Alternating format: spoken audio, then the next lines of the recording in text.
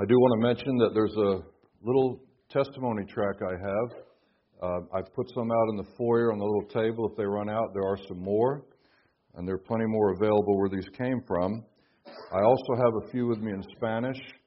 And hopefully soon there's someone working on doing a translation in Creole, which may not mean much to you folks, but there's a lot of places we go where there are Haitian populations, so it'd be nice to have that as well. And one of the great, well, I don't know, blessing or curse, but you'll get to see a picture of me in here inside after I got my hair cut. So that's the key. I often offer this to different folks in different places where I travel, and particularly the ladies, when I say, there's a picture of me in here I'd like you to see after I got my hair cut. Oh, so I've never had anybody refuse one when I give them that line. So you help yourself to one. Great little company. Many of you may be familiar, or some of you may be familiar with the company, an outfit known as Moments with the Book out of Pennsylvania. And they started something a few years ago called Print My Track.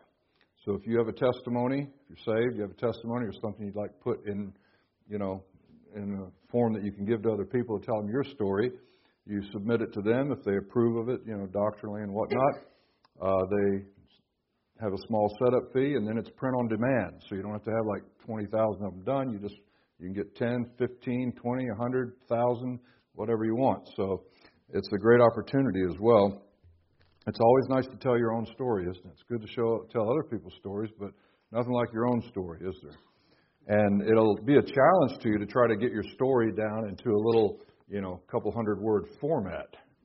That's a real challenge, but it's a good thing to do. If you've never written out your testimony, if you're a believer in Christ, maybe you take that as a challenge to do, because it's not easy to really get to the essence of it, right? And cut out a lot of the peripheral stuff, like I'm doing now with peripheral stuff, you see. But Print My Track. You can printmytrack.com.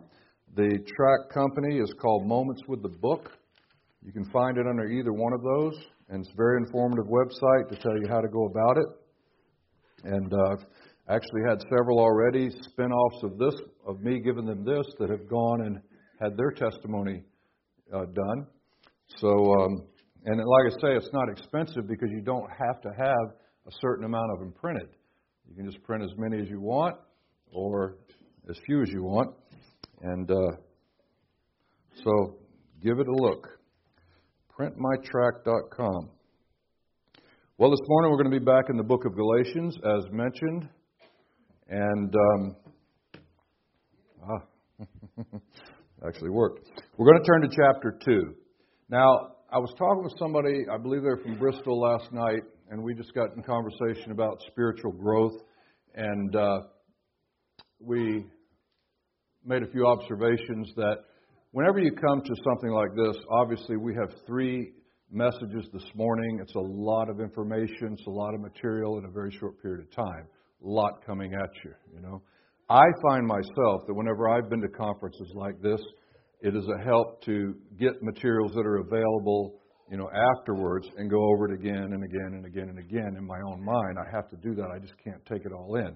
But the other thing to remember is sometimes people get the idea, I'm not going to remember everything that's said, I don't have good retention, et cetera, et cetera, et cetera.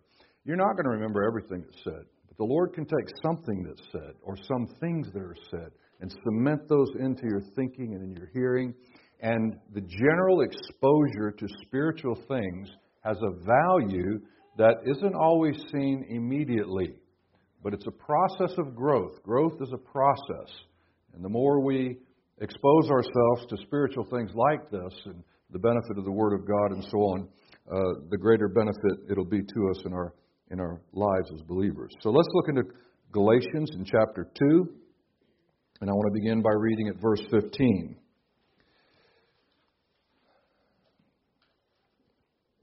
We who are Jews by nature and not sinners of the Gentiles, knowing that a man is not justified by the works of the law, but by the faith of Jesus Christ, even we have believed in Jesus Christ, that we might be justified by the faith of Christ, and not by the works of the law, for by the works of the law shall no flesh be justified. Let me pause there for just a moment, because it would be easy in the reading of this text to think, well, I'm not trying to be justified by the works of the law.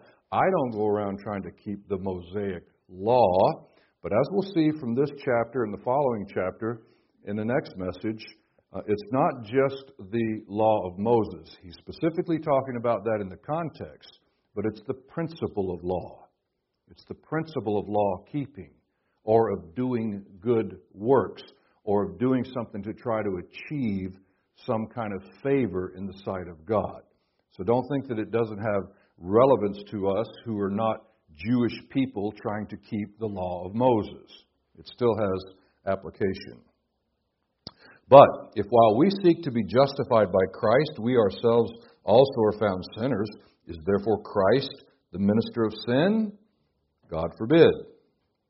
For if I build again the things which I destroyed, I make myself a transgressor. For I, through the law, am dead to the law, that I might live unto God. I am crucified with Christ, nevertheless I live. Yet, not I, but Christ liveth in me. In the life which I now live in the flesh, I live by the faith of the Son of God, who loved me and gave himself for me. I do not frustrate the grace of God, for if righteousness come by the law, then Christ is dead in vain. He died needlessly. If I can be saved any other way, then he died needlessly by law, good works, or anything else. Very powerful verse found here in the book of Galatians. So let's break this down a little bit, or at least attempt to. Remember that I said, if you were with us yesterday evening, that there are two things at a very basic level we come to in the book of Galatians. Number one, how can I be right in the sight of God? And number two, how can I live right as a believer in Christ? The book of Galatians will answer those two questions. And as you probe into the book of Galatians, you'll find that it'll answer it by saying, salvation is not attained by keeping the law. It is not acquired by doing good works. And then, just as importantly as we'll get to as we move along, sanctification, or the process of growth for a believer in Christ, it's not achieved by keeping the law either. And that's a very crucial thing when we come to the book of Galatians. Very crucial. While many people get the first one, I feel like in general Christian population, often the second one is missed. They'll shout it loud and clear that salvation is not acquired by keeping the law, but when it comes to sanctification, well, you see, they're not so loud and vociferous as they are on the first. So we want to see that as well. I call this section, particularly a couple of the verses that we'll get to in just a moment, the key to the Christian life.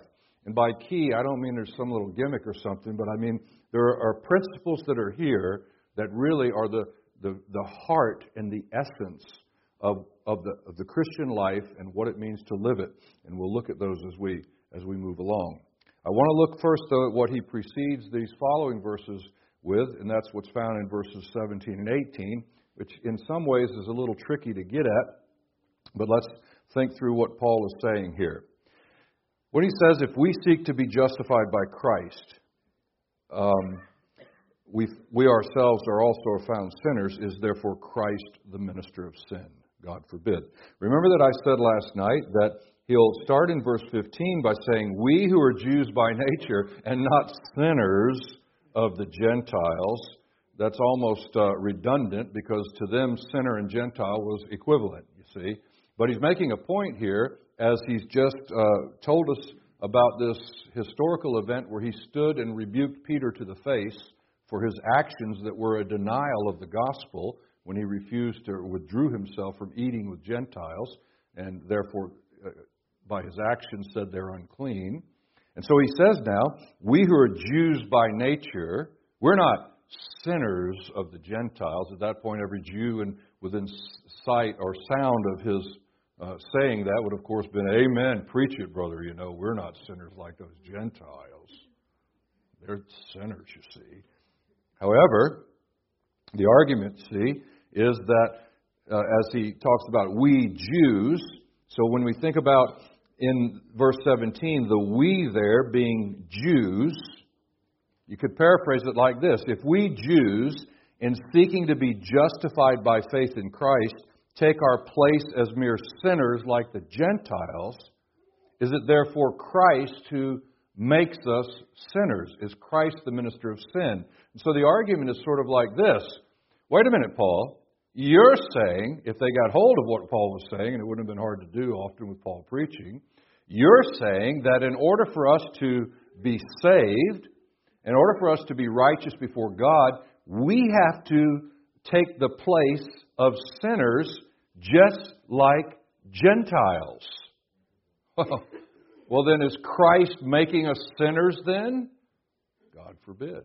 That's a startling thing to a lot of folks. Reminds me of a story. It's a little bit antiquated because of the details, but the story is told of a preacher who went to speak to a lady of title over in Europe, you see. And as he begins to communicate to her the gospel, all of a sudden she starts getting it, and she says, wait a minute. Are you saying that I have to come just like the butler?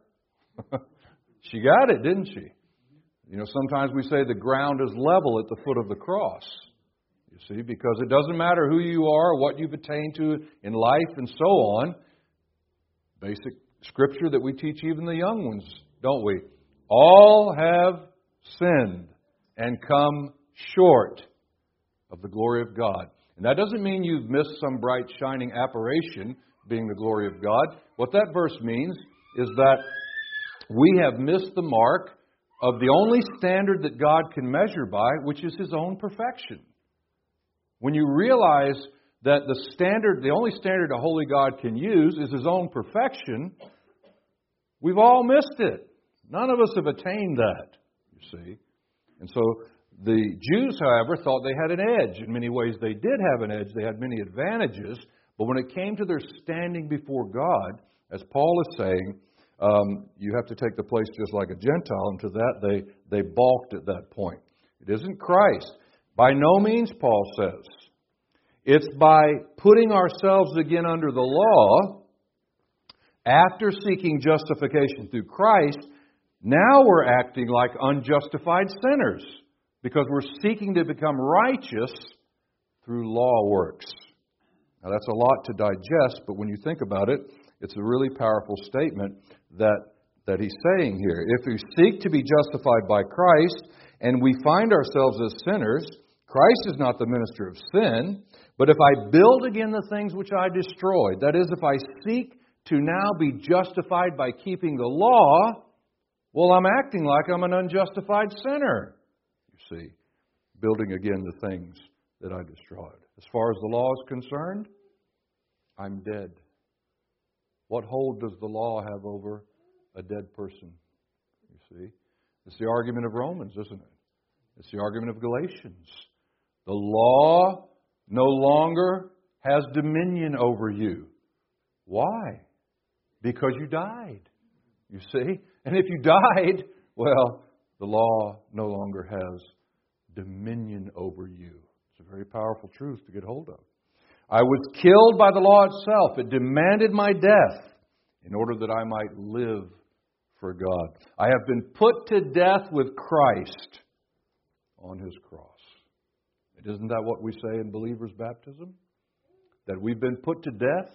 We go down into an element that's not natural to human beings, water, that is a symbol of death. It is death. You hold them down long enough, you'll find out.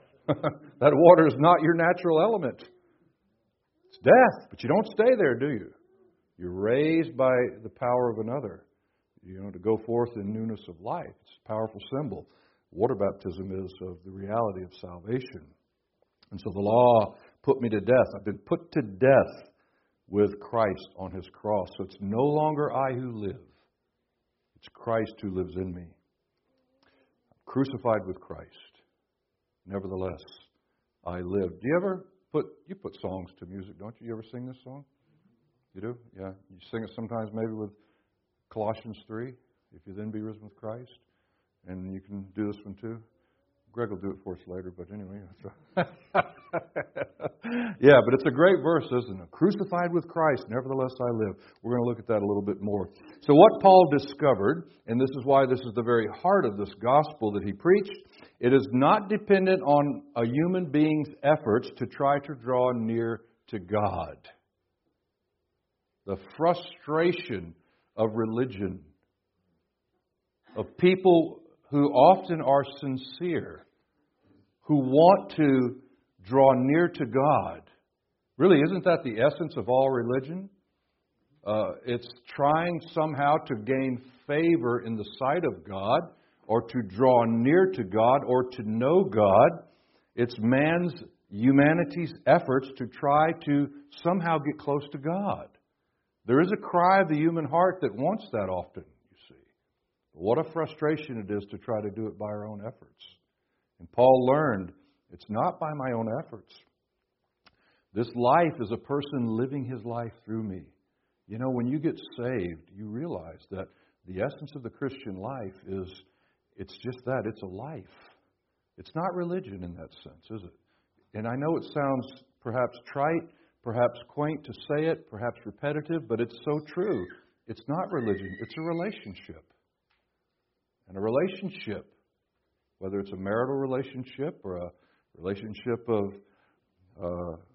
fiancés, you see, or anything of that nature, it has to be nurtured, doesn't it? Developed, grows, and becomes more intimate. And that's the Christian life. It begins, though, with Christ living in me and then living His life out through me. So important.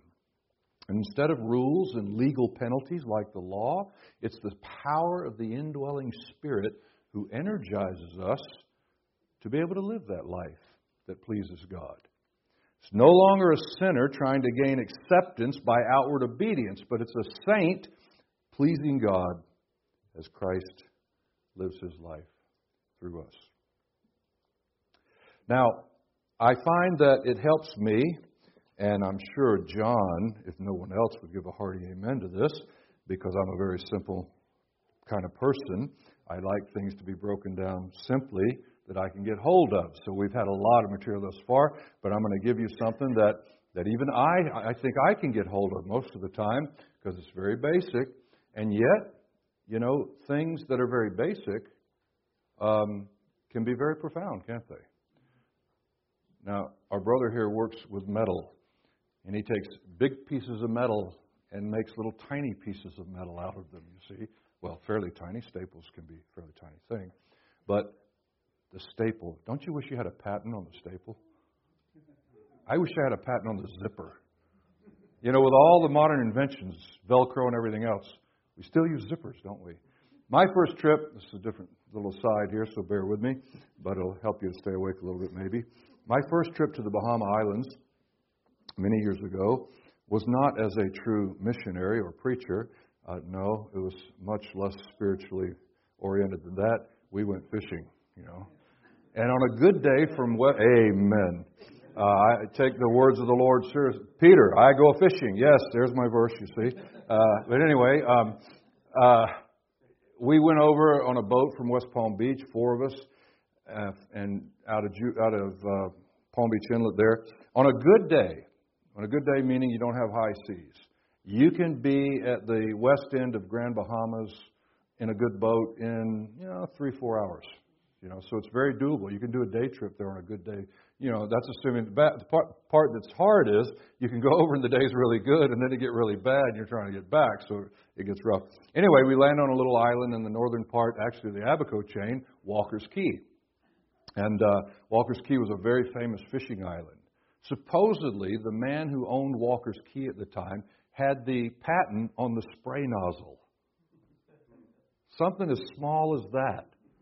Now, I'm just saying that because things seem very simple, a safety pin, they can still be very effective, even if they're very simple, you see.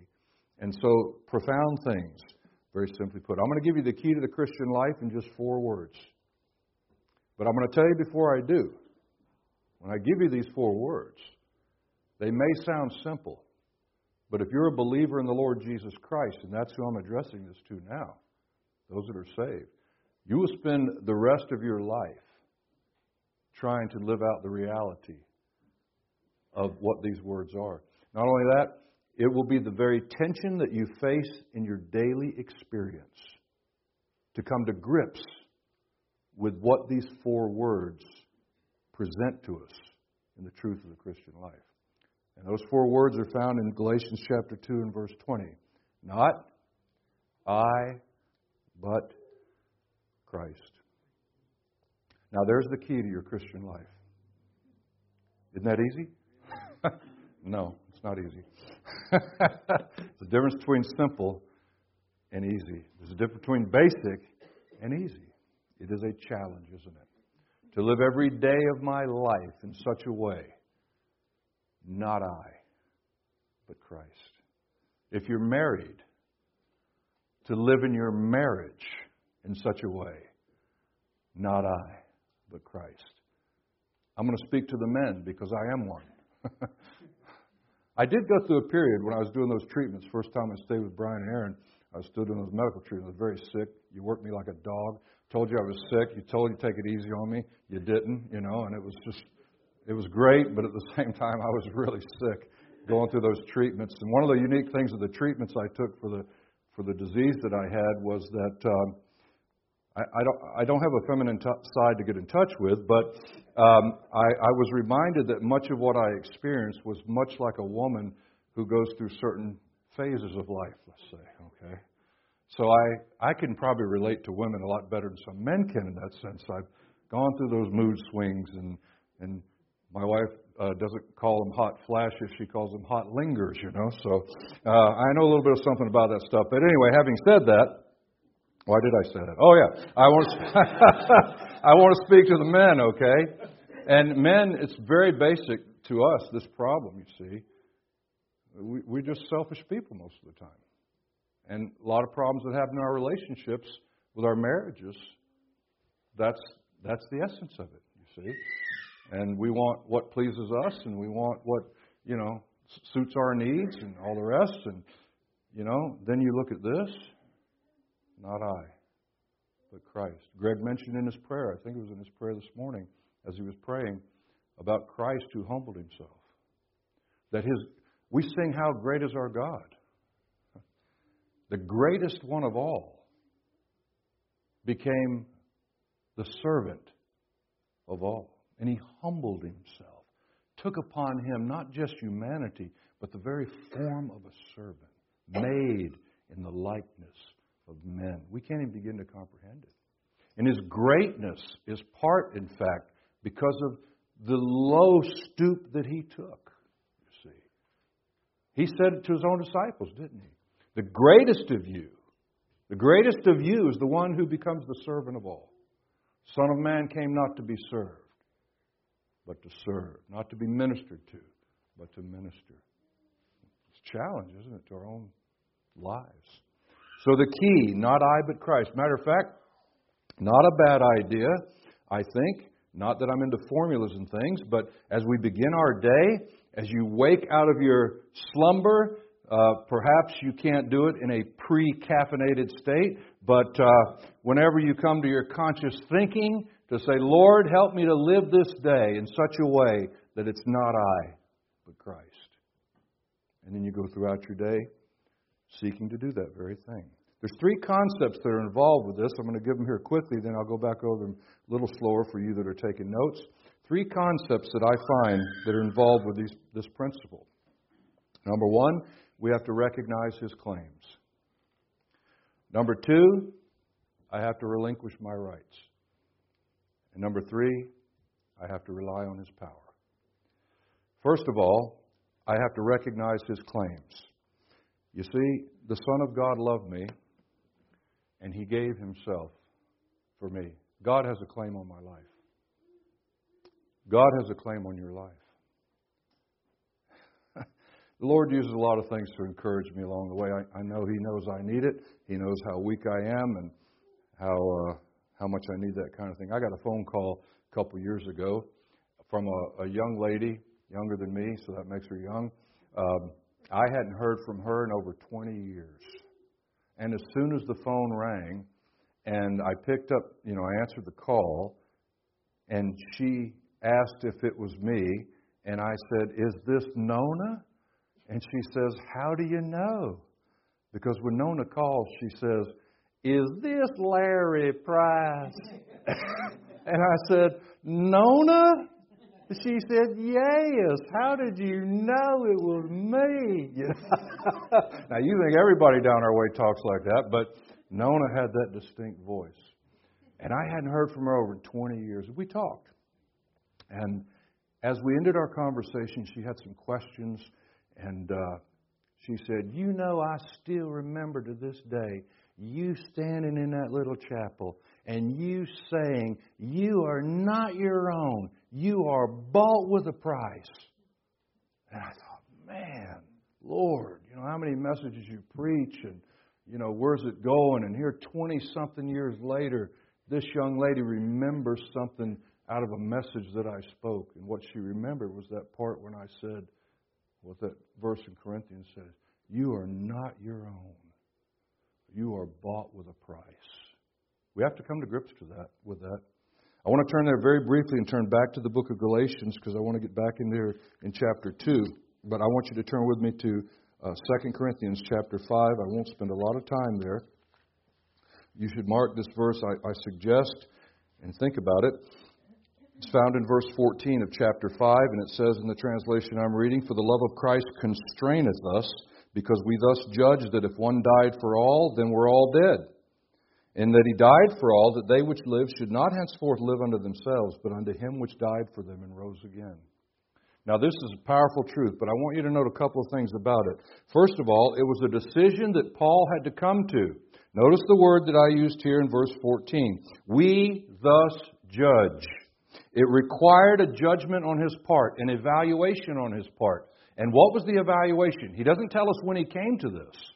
But at some point in his experience, he came to this conclusion, if you will. And I call it the logic of Calvary. And the logic of Calvary was this, that if one died for all, well then we were all as good as dead. And the only reason we have life at all is because one died for us.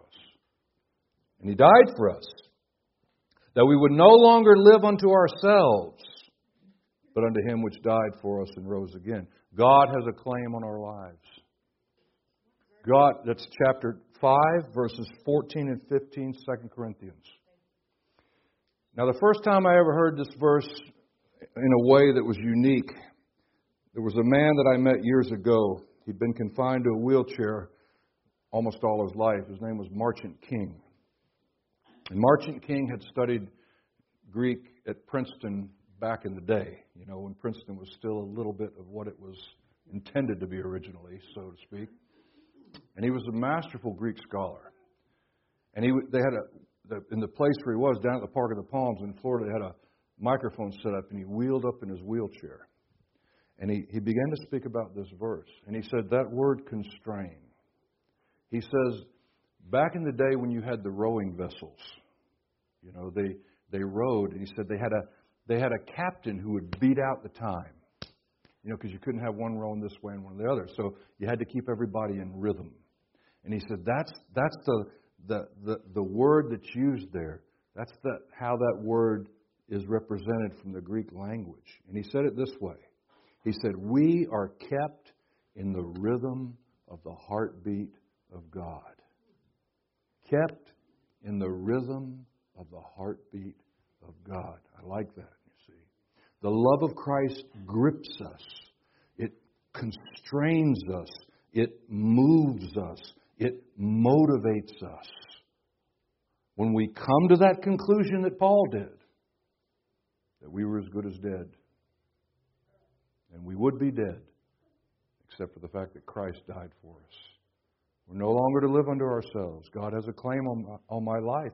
He gave Himself for me, Paul says it in Galatians in chapter 2. Wouldn't be a bad idea to begin my day, would it? To get up and say, Lord, let me today recognize that You have a claim on my life. Secondly, I must relinquish my rights. Not I, but Christ. I'll tell you, there's where the rub comes in, isn't it? Yeah. It's all about me, isn't it? It's all about what I want, all about my rights. No. Lord, help me to live this day in such a way, not only do I recognize your claim on my life, but help me to learn what it means in my daily experience to relinquish my rights. You say that's hard. No, it's impossible. But that's where the next one comes in. We haven't been left to struggle along on our own to do it, you see. We rely on His power because it's Christ that liveth in me. God hadn't left us just to struggle on our own. You see, that was the problem with the law, in part, wasn't it? God demanded certain things of you, but He gave you no ability to do it. If God said you had to bring a cow for a sacrifice, He didn't plop one down out of heaven. The law demanded, and it had its penalty if you broke it. But there was no provision in the law to be able to fulfill what its demands required.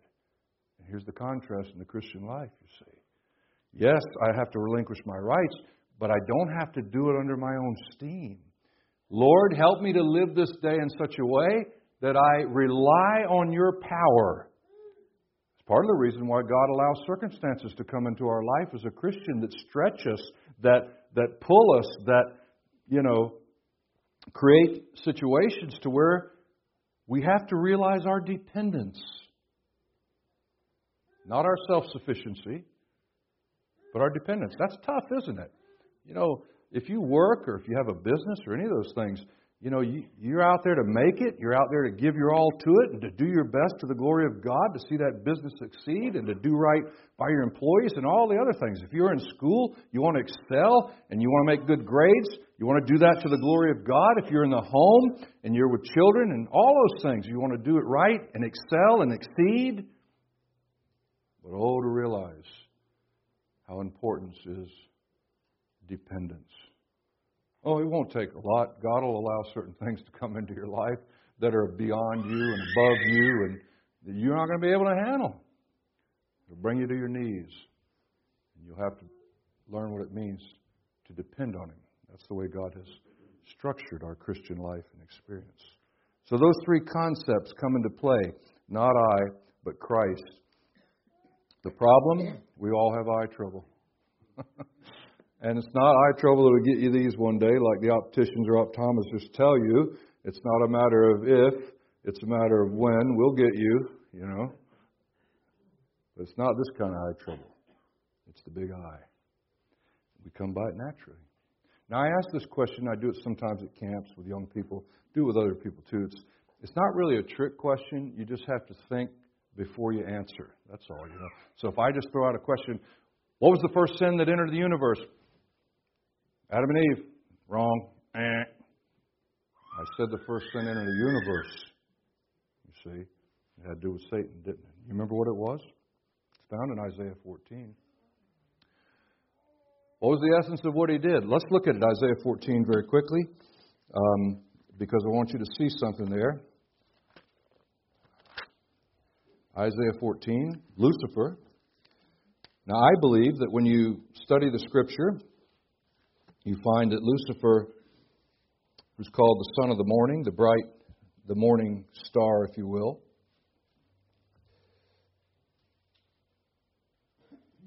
That he was the anointed cherub that covered. So you take the throne of God surrounded by the four cherubim. Lucifer was the fifth. He was over them all, the highest of all the created beings.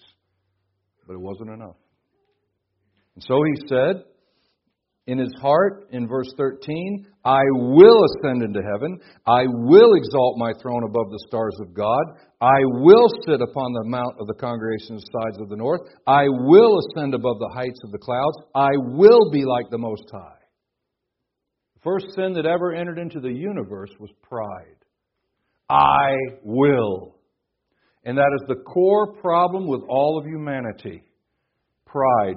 You know what will block you from God's salvation? Pride. You saying, I don't need God, I can do it my way, I'll come if and when I want, whenever I want, how I want. Pride. That's why God has to humble you bring you to the place where you realize your need as a sinner in the sight of a holy and a righteous God to be able to avail yourself of the salvation that's in Christ. Pride will block you from every blessing of God. Even in the Christian life, it'll block you, won't it? And the worst song that could ever be sung of you is to do that Sinatra thing, I did it my way. It's great for, eating in an Italian restaurant listening to maybe. But you see, the essence of what that song says is really what humanity says often, isn't it? I did it my way. I don't need God. No, pride. You know what's amazing about this? I don't know if you noticed this. There are 5 I wills in Isaiah 14. You know what the answer to those I wills of pride are? It's the 5 I's of Galatians 2:20. I am crucified with Christ. Nevertheless I live. Yet not I, but Christ liveth in me. And the life which I now live in the flesh, I live by faith of the Son of God who loved me and gave himself for me. That'll preach, as we say down our way. That'll preach. There's the answer, isn't it? Tell you another answer. It's found in the garden, wasn't it? When the Son of God looked into that cup that he was about to partake of. And I'll tell you this, if he'd have said anything other than, Father, if it be possible, let this cup pass from me, you would wonder if he was indeed the Son of God. When he saw that he was about to be made a sin offering, that cup which he called it that he was about to drink, and yet immediately, nevertheless, not my will, but thine be done. And isn't there a sense of irony almost in the whole plan and scheme of God? You know what's going to happen, the Bible tells us, one day on this planet? There's going to be a man on this earth.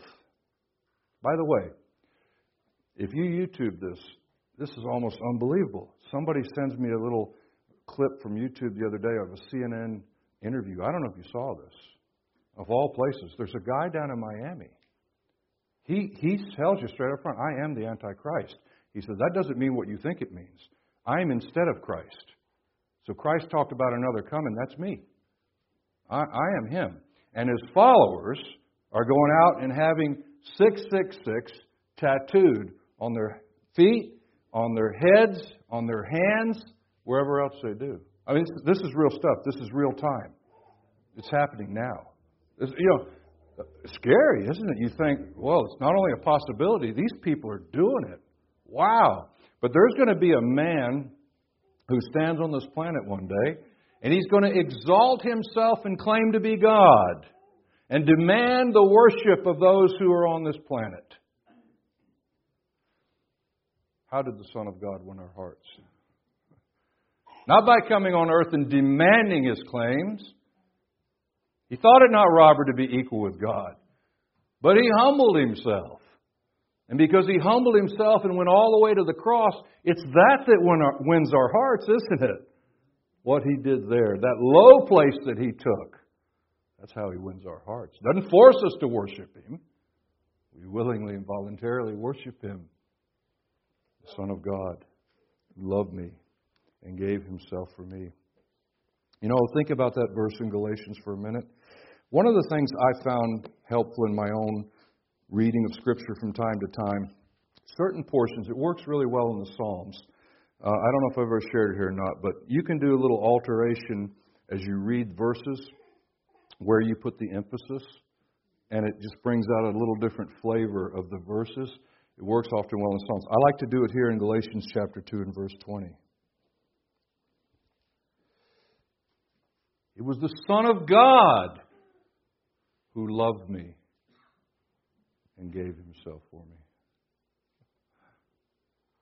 It was the Son of God who loved me and he gave himself for me. And then the one that really gets me.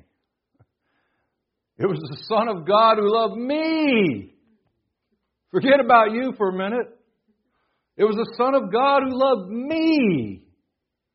You know, I tell in my testimony sometimes about those people that came to visit me in that little jail cell. Those two old people, their son had said to them, I didn't know them at all. I called the house.